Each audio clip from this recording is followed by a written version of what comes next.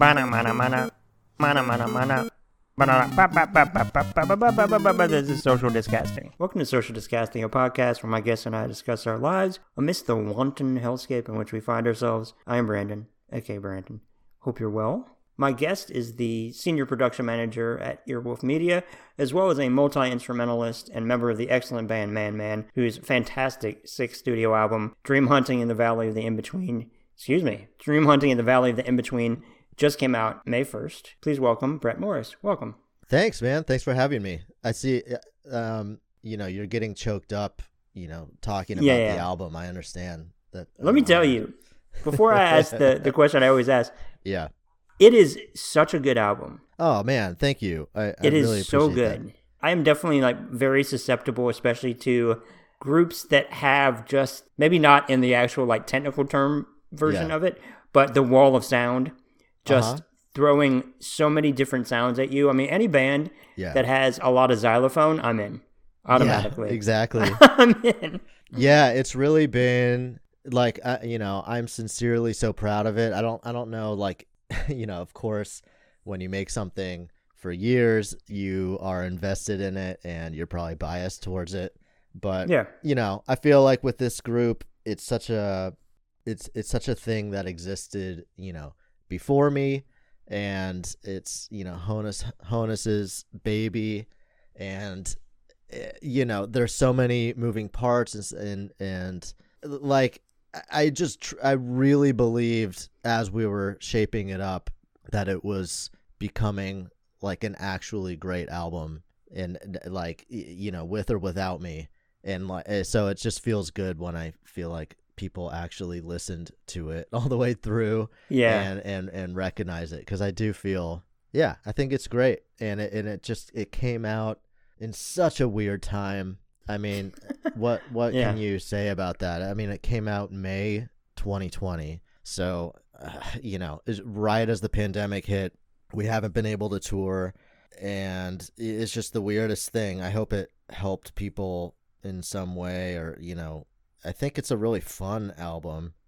It is. And absolutely. I've learned so much just being in the band. I totally come from, kind of a purist rock and metal and kind of this attitude of guitar forward music, especially as a guitarist, that for years I just thought my brain works musically as a guitar first kind of thing. Yeah. And of course the main rock band instruments and stuff. But then meeting Ryan and I don't know, just through the years opening up so much, for in the 90s and stuff, it was just anything horns and all of that stuff was kind of it took away from the heaviness, Yeah. But I think we have this really cool thing where it's just this attitude of anything goes, just make it weird, throw in the weirdest thing you can think of, as long as it works, as long everyone's just such a multi-instrumentalist in the band. It's just been so cool to be a part of, to just be able to swap instruments, have fun on stage.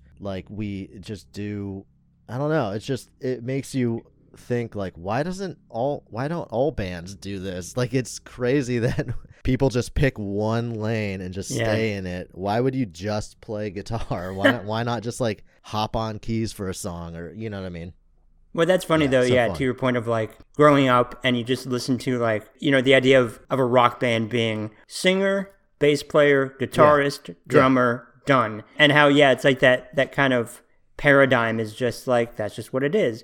I grew up listening to ELO and nice, and Pink Floyd, and these bands where more was more in a way that wasn't in any way taking away from it. I mean, it really was everything, this alchemy that was just beautiful. But the idea of by the way, we have full ELO moments on this record. You I know. Noticed. Oh, believe me. Yeah. I love it too. I love ELO so much. Oh, me too. And just the idea, though, that thinking about it that way, though, it feels so limiting to just stick with that conceived paradigm, as opposed to, like you said, well, what about this, that? So long as it's not taking away from the mission or whatever, then it's hell yeah. And don't get me wrong, I still absolutely love, give me the most pure raw like sludge metal or whatever. But there's something like I love so much when music gives you that same energy and feeling as like a Sabbath or like a, you know, like metal for all intents and purposes, like just that energy rush, but it's not at all. Like when we started playing Powder My Wig, the song that's on the album, and it's like probably the most weirdo song on it. We started playing that live, and when we started writing it, like all the songs on the album, it just was this real process in writing and evolving it and shaping it live. And just as that song came together more and more, at the beginning I didn't quite even know what to make of it or what to even think about that song. Like, is this good? Is it too weird? Is it like what are we doing? And then it was just sort of throwing parts constantly back and forth, and it was just building into this thing. And when we actually played it live, I remember one time, you know, and it's always weird to debut like a new song and you see what the audience thinks of it, because Man is that nerve-wracking? Oh, I wouldn't say. It's exciting. Okay. I don't think it's nerve-wracking as much as like your expectations aren't, especially in a band like Man that has these old fans that are, you know, they come out in like face paint and stuff, and they're ready to hear fair enough. the old jams, you know. Yeah. And they go crazy for the old stuff, of course, as they should. And that's how I feel about a million bands. So you get it, you know, it's like you play a new song and they're always like supportive, but you don't have expectations that they just like get it. You know what I mean? So when we started playing Powder My Wig, though, is like this really interesting thing, because it's like this crazy jazzy vaudevillian thing like that just goes, it has, if you pick apart each piece, it has no relation to like rock music, but it has this energy that just builds. And by the end, people were moshing. It's just like, you saw like it just unlock something in people, and they start agitating and they start pushing each other around. And by the end, they were just in a frenzy. And it was just the coolest moment for me. Like, cause I grew up heavily influenced by like moshable music, but to see people mosh to something that's so not like, there's no distortion in it really. To me, that's just like very cool and different. It's so interesting. Yeah. It's funny, by the way, like, I will say that track 6, Goat, I laugh. That song makes me laugh very hard. Yeah. 82 seconds of instrumentation for a verse that ends with salmonella. Oh, I know. It makes me laugh. And then salmonello.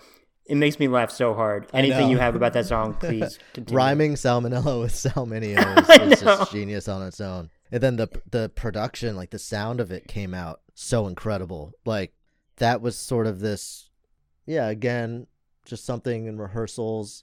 Came together actually fast. We were really married to like this cell phone recording of like the first time we just sort of jammed it out. And there was just so much that clicked. There's so much that's still there. Even actually the intro of it is that cell phone recording. Really? It starts off with this kind of found footage-y sound, and that's just us sort of warming up, like an iPhone recording. But then it opens up into the studio recording. But like I jump on marimba for that, which was so fun. And that's the other thing is, if you're a musician and you're relatively skilled at something, or I'm obviously better at guitar than I am at other instruments, but it's just this attitude of like why not jump on another instrument? You don't have to be like good at it. Just figure out something cool for this song and play it in a band. I don't know. It feels like there's these barriers most people have in other bands, like, oh, you have to be a certain level to play that in a band.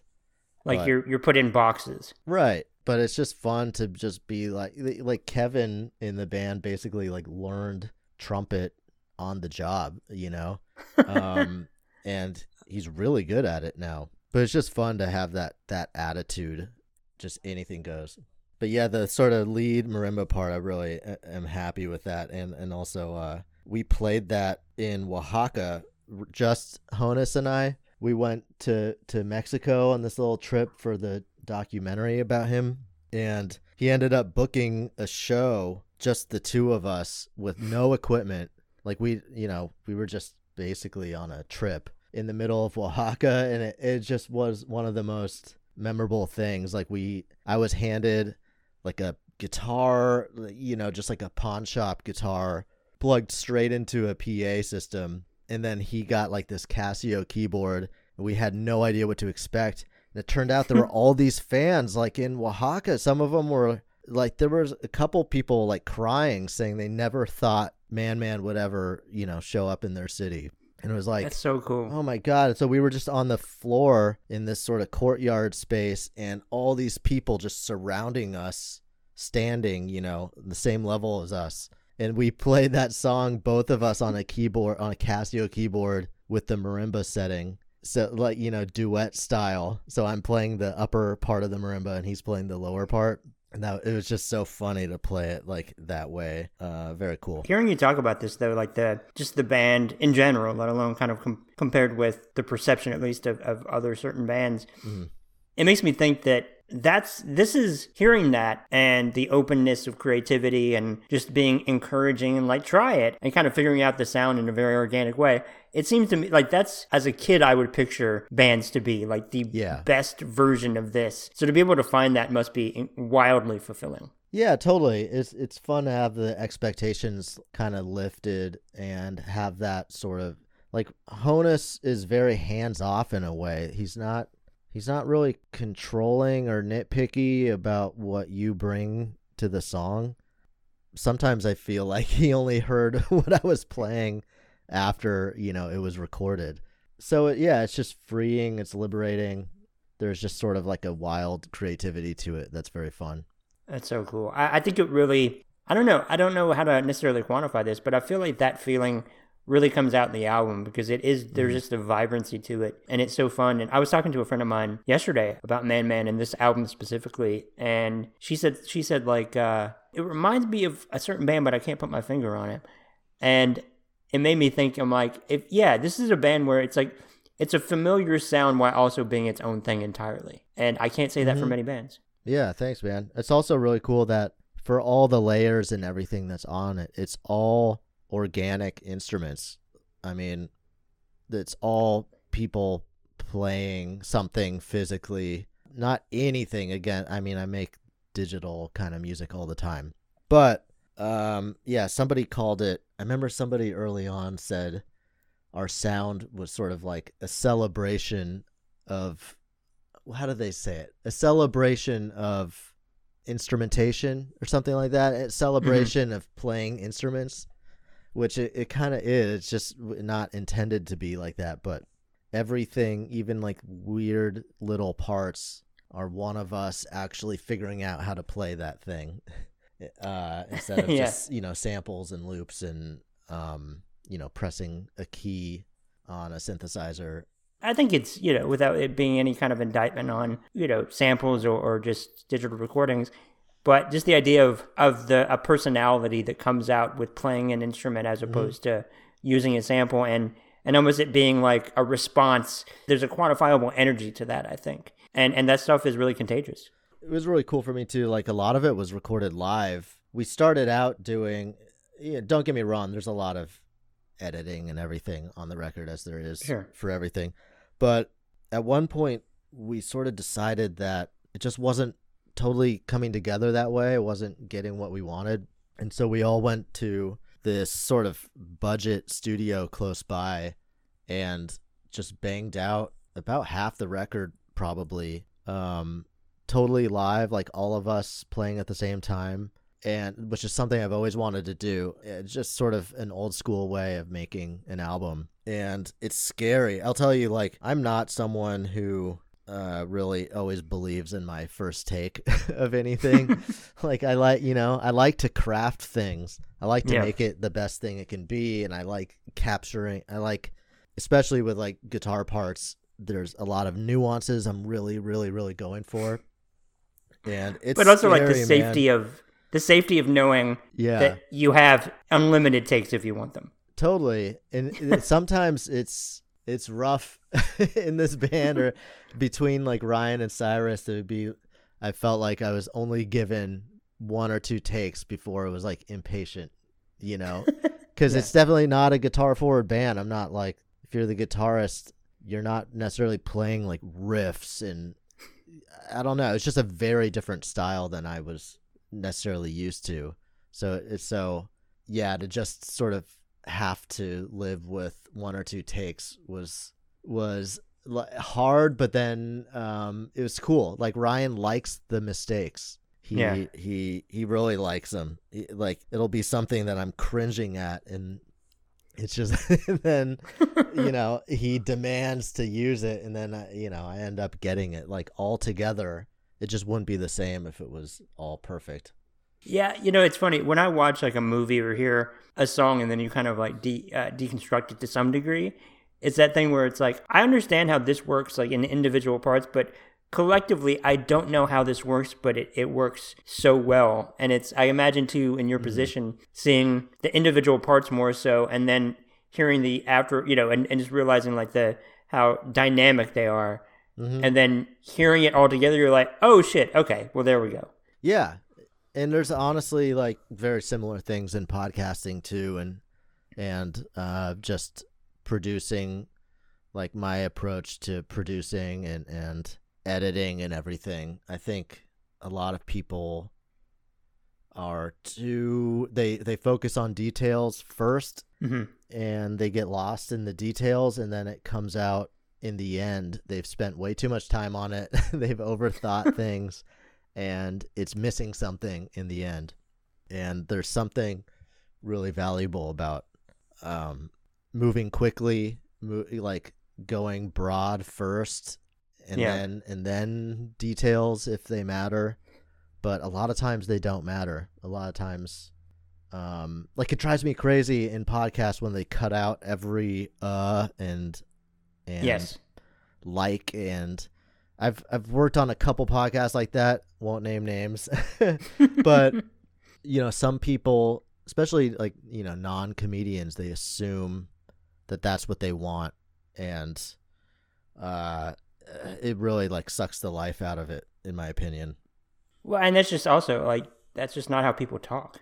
Yeah, there's something unnatural about it. I say that, by the way, as somebody who has taken out plenty of ums, but right. But sometimes it's just too many. But yeah, absolutely. Like it still needs to be listenable. Yeah. But to your point though, like that's just how people talk.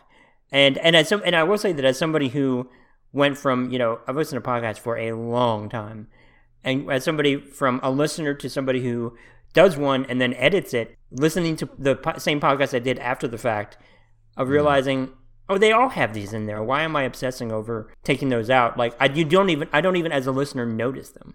Yeah, it all when you're kind of like half paying attention, or like you're driving, and I don't know, that stuff just doesn't matter. And that's the spirit of podcasting, from the early days. It's not radio. It's not perfect. Like you're actually listening to someone speak their mind and, say exactly what they want to say for as long as they want to say it. Yeah. Yeah, I don't know. Yeah. Earwolf, especially like early Earwolf, was also, to me, just embodied that. Well, yeah, just like early podcasting, especially, it wasn't, seemingly anyway, like with the intention of being a product. Like it can be quote unquote like rough around the edges, and that's just how it is. The point is like you can't duplicate the intimacy that a podcast provides. It's really wild. And granted, there's gotta keep your distance in this to some degree with that parasocial relationship, but a lot of people that are ultimately absolute strangers. Oh yeah. Yeah, and people, it's kind of crazy. I feel like I came into podcasting without really being a podcast fan or even necessarily a comedy nerd. So in some ways I feel like I've always loved comedy and been way into it and had a passion for it, but there's a difference between being a comedy nerd and that. But yeah, so in some ways I feel in the eye of the hurricane or whatever, but Eye of the Tornado, right? Is there an Eye of a Hurricane? I don't know. But yeah, the hurricane has an eye. A tornado, I think, does, but definitely the hurricane is sizable, more sizable. I think. Right. I don't know. I've seen Twister a lot, and that's all I really know. Oh, there you go. Oh man, Dana that's her favorite movie of all time. Really, by far. It's amazing. It really holds up. I've said this before. Like I say, it holds up.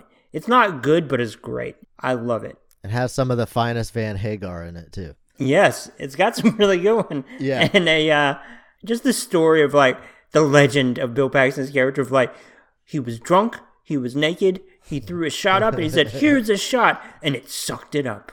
And I'm like, man, Philip Seymour Hoffman, R.I.P., like such a fan of his, he sold that with as much as if it was Shakespeare. Like he was so in it. I love it so much. Best. It's so good. So fun. But yeah, just that intimacy that the fan has with the podcast.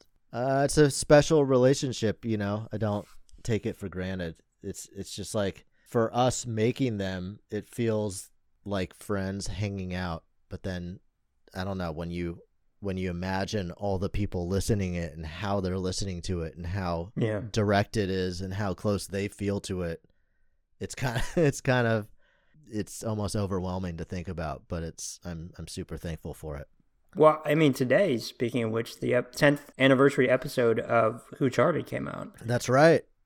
Yeah. Such a great show.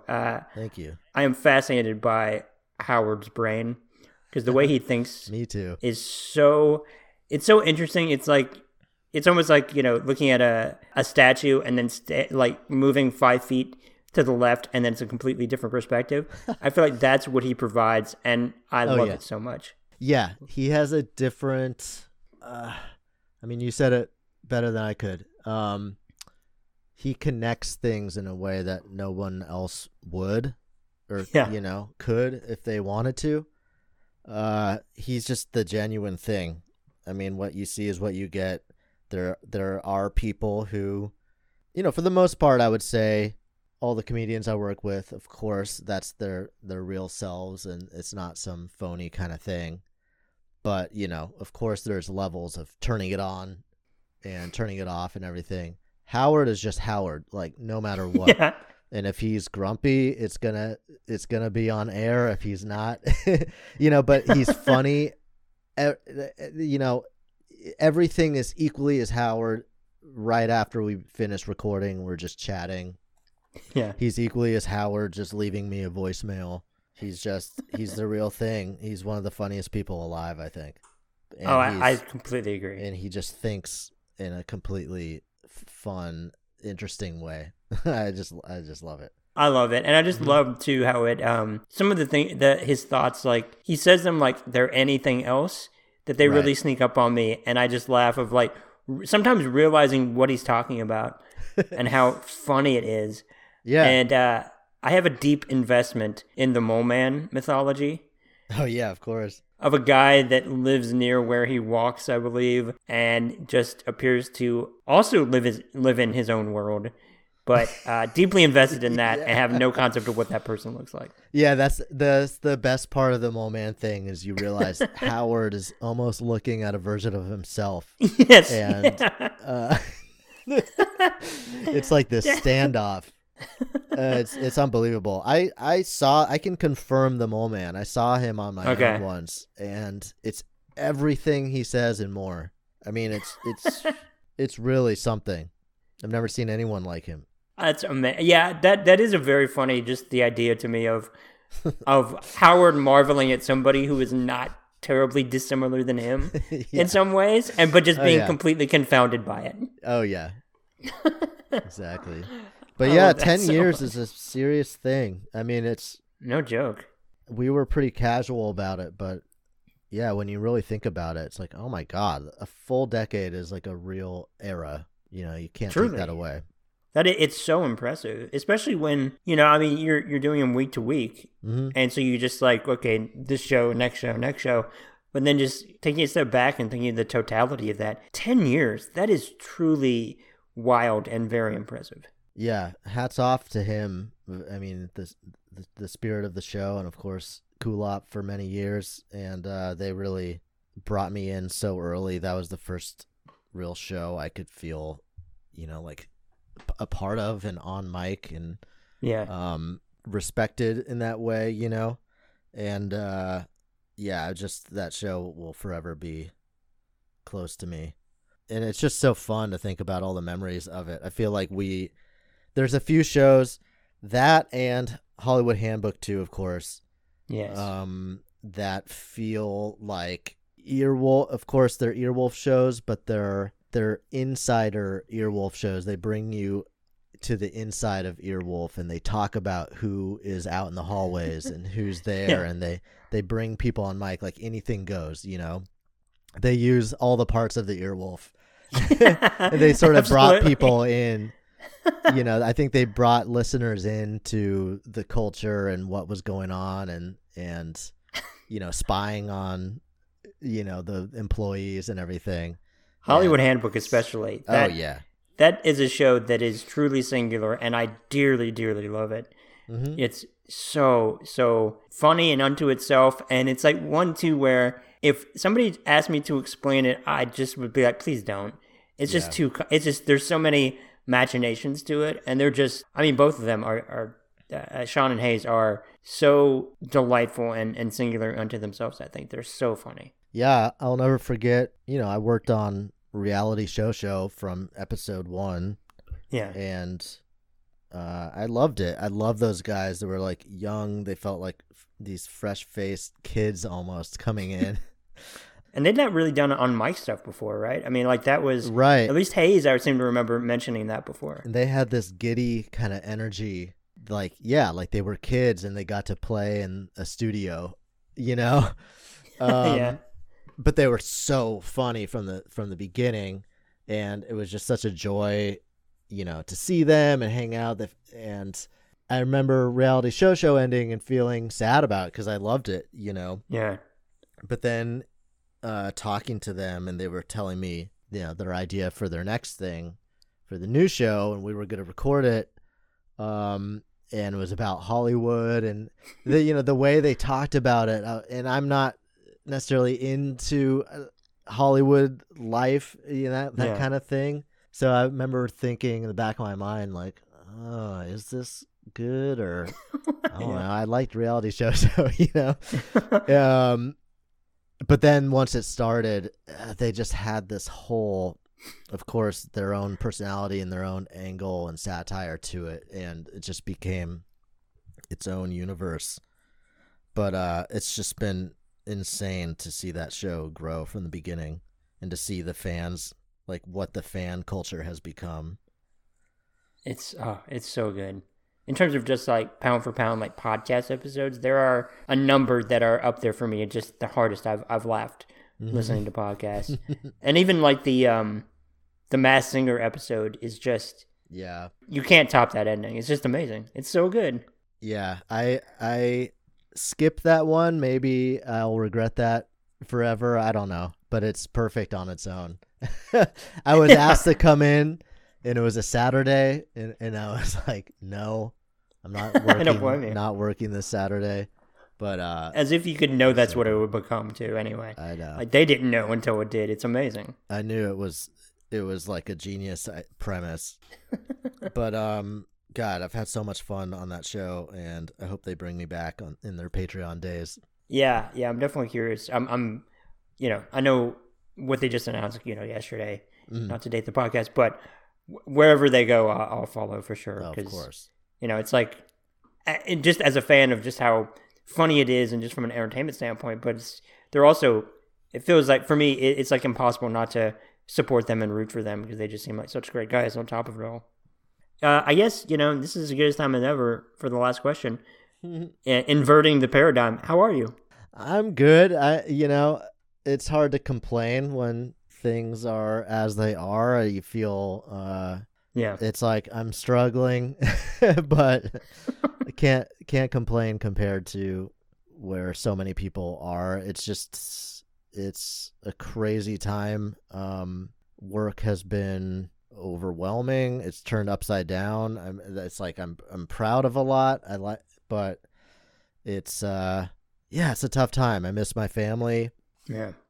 You know, every day is the same. Like pre-pandemic feels like another lifetime at this point. It's wild. It's crazy, right? It truly feels like a different life. Like it's weird thinking of it going back to that. Yeah, it really, I know exactly what you mean. Like, it's truly wild to wrap. It's so like day to day, and it's so constant that it is truly wild just to think of that there was even like a time before what we do day to day right now. Yeah, because exactly. it's just unrelenting. The idea of, like, relatively speaking, somebody being like, you can go outside now, like, oh, okay, oh. Yeah, there's almost a weird thing. I don't know if everyone feels this, but there's almost an anxiety about going back to that. Yes, for sure. You know, there's tons of anxiety and depressing things. Now, of course, been the worst year ever, but there's also a weird dread about it just going back, or like, what, you know, it's almost like, oh, we're back. Now I gotta really figure things out, you know? Well, yeah. Well, it's like there's no alarm that's going to go off to tell us everything's okay now. When I gotta, you define that for yourself, I suppose. But when is it okay to return to some form of it? Because I don't know, and that's the thing, though. Who the fuck knows? Yeah, I miss so much just friends hanging out. I have like fantasies of just going to a bar and sitting there, you know? Yeah. And seeing family, of course. I don't miss commuting. I don't miss sitting in traffic. There's things I don't miss, you know? And I have a feeling there's some pandemic things we've learned that are never going away. I think the work from home seal has been broken for a lot of companies. Yeah. And industries. And granted, there are so many instances, if not possibly all, where that should have been the case for years now. Like, this has always been a possibility. Like, that has been a possibility for so many for so long. And I know, I'm sure Earwolf too has like had to figure it out on the fly. Is that true? Oh yeah. I mean, it's crazy. Like, when the shutdown hit, you know, the quarantine started, I had to figure out. I'll take credit for it. Like, we had to figure out fast how to change our entire production game, like upside down overnight, not miss a beat. Like, we really didn't miss any episodes, and they're just recorded and made in a completely different way than we ever did. And it was all about figuring out like how to do that. Like, yeah, I mean, we were talking before this started. It's just about the mechanics of recording a podcast and what service to use and how people record themselves and send in the files, and then what you do with those files to make it sound halfway good. And it was this process you have to outline. As production manager for Earwolf, I think, like, it's the less public side of what I do, but just designing like how to make our podcasts and all the templates we use, like putting those together and passing them around to the other engineers and to the producers and training people like what to do. Well, and then you have podcasts that you have to mitigate potential delays for improv podcasts, for example. Yeah. Like, that's a big deal. That's a real, that is a big deal. I feel like we got to a place where it'll never be quite like being in studio, but we got to a place where it's actually not bad. Like, for the first, as a listener, you wouldn't know. Yeah, for the first month or so, it was like, oh my God, all the comic timing and the response, and you know, you can fix stuff in post. Of course, you can delete pauses and stuff, but you can't fix it in the moment. You know, you say different things when you hear people nail the comic timing, and then your response comes differently. So you can't fake that. Yeah. But you know, we figured out a lot of tricks, and yeah, I'm pretty proud of just a lot of the things I've had to figure out on the spot. That's also a super fun thing, is sort of improvising, coming up with workarounds and hacks and cheats for a lot of production stuff. Like I was saying, like, I don't like spending like an hour more than I have to make something, and everything takes 5 times as long as it did before. But you know, out of that necessity comes, you know, invention. So you think really creatively, like how to get the results you want faster. Yeah. How to make people sound like they're in the same room together. Well, I imagine too, it's like you go from, to your point of, oh shit, we have to define a process, then establish it, then streamline it, and then try to, I feel like maybe, to some degree, the longer this goes on, the more you kind of realize you're kind of perfecting whatever it can be and making it more efficient in general.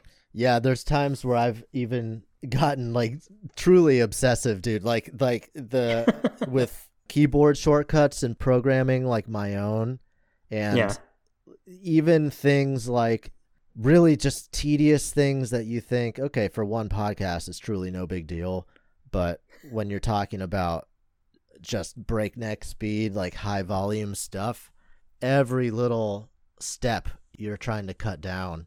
Yeah. So finding time codes here, copying this, copying the Dropbox link, pasting it here, like all these little things, like programming obsessively. There were times where I was almost like in a manic state because I needed it for my own mental health to not do some of these steps, that I programmed some crazy like automated stuff for myself. That I don't know. I've thought almost, I'm like, I should make a Patreon of just me sharing this stuff, because I guarantee like no one is doing it.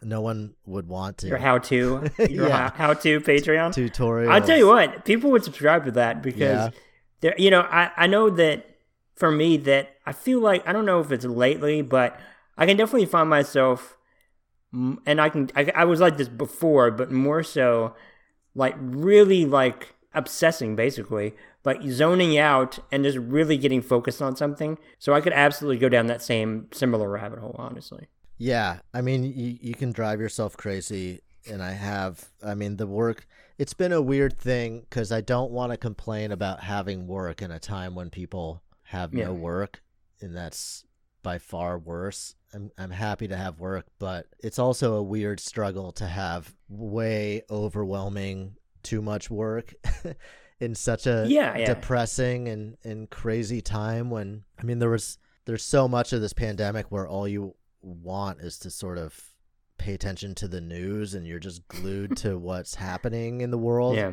And it sort of feels like that's everyone's project, right? Like, let's get through COVID-19 and the election and all pay attention. But then when you're working at all hours, I don't know, it's an extra level of feeling insane. But I know what you mean though. Like, it's still that thing of like I could have it so much worse. I have it so much easier than so many people. I could have it so much worse than other people. Yeah. But while at the same time not minimizing the fact that your problems are still your problems. Just, everything in moderation, I suppose. It almost felt in some ways like this deserved break for all of us. Like, we're all in this capitalist like rat race thing. There was some silver lining kind of feeling early on of just like, it's kind of nice that we're all just pressing pause. How often, I mean, that never happens, where you just sort of press pause on the entire economy collectively. You just decide, hey, we don't need to grow right now, Yeah. But then it's weird when, and it's like, we need that because it's so stressful. You kind of need a break. So when you don't really get a break, that's been tough at times. But, again, hard to complain. No, I agree. As much as I've thought about all this stuff, that I feel like I'll just summarize it as like, it's just a lot.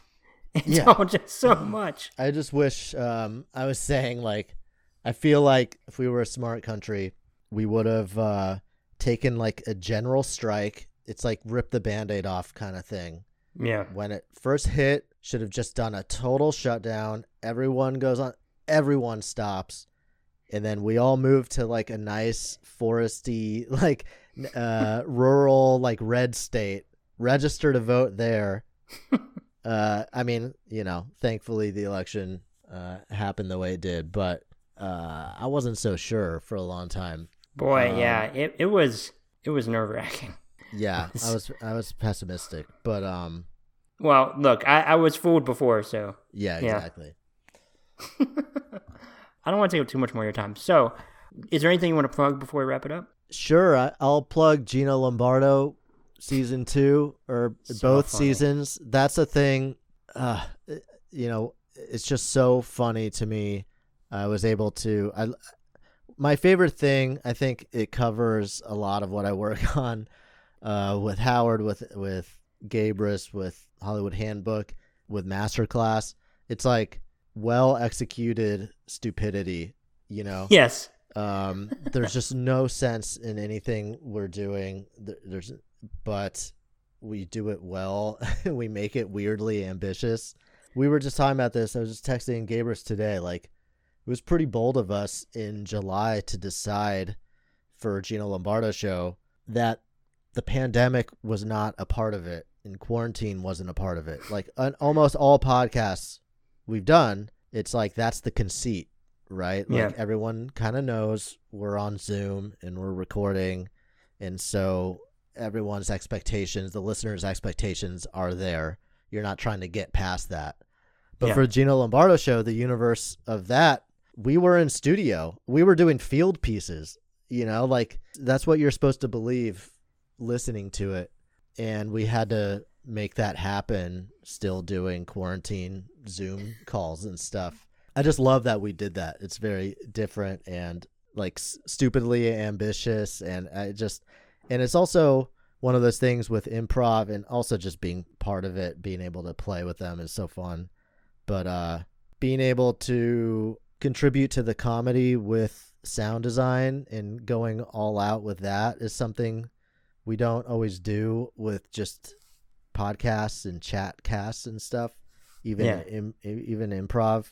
And it's just really fun. Like the possibilities there are hysterical. Like it just, to me, it adds a lot. Like I was just like crying, laughing, making some of that stuff. It is so funny. And it's so, to your point, like it's so well made. Thank you. Yeah. So well produced. Like it's great. Can't recommend it enough. Excited about that. Oh, and Neighborhood Listen. That's also something that's just been such a joy to make. Neighborhood Listen, Paul F. Tompkins show. It's great too. He's so funny. Yeah, Paul and Nicole. And the Neighborhood Listen, I actually am a character, Doug, in it. That's right. Yeah, and that was like something I've obviously been on mic a lot, but that was funny, and it was actually all from a mistake in the pilot. They called to Doug like within their conversation, and there was a slight pause, and I was sort of halfway tuned out, but my instincts now are to, you know, I kind of know what they need from me. Like, you know, it's like when Hollywood Handbook, you know, sort of points to me or puts me on stage suddenly. I'm just used to that feeling. But so I kind of just jumped in and was like, hey, you know, and they were really like, Paul was planning on just doing a voice and being Doug, but I jumped the gun on that. And then they were so delighted. They're just laughing at that suddenly I was Doug, and they just ran with it, and it became this whole thing. And that's just been super fun. And they've been so cool. It's just they've been so cool to me to like bring me in on it. I love that. Thank you again for doing this. This is so fun. Yeah, of course. Thanks, man. Thanks for having me. Absolutely. Thank you all for listening. Please wear a mask. Please stay safe. Take care and goodbye.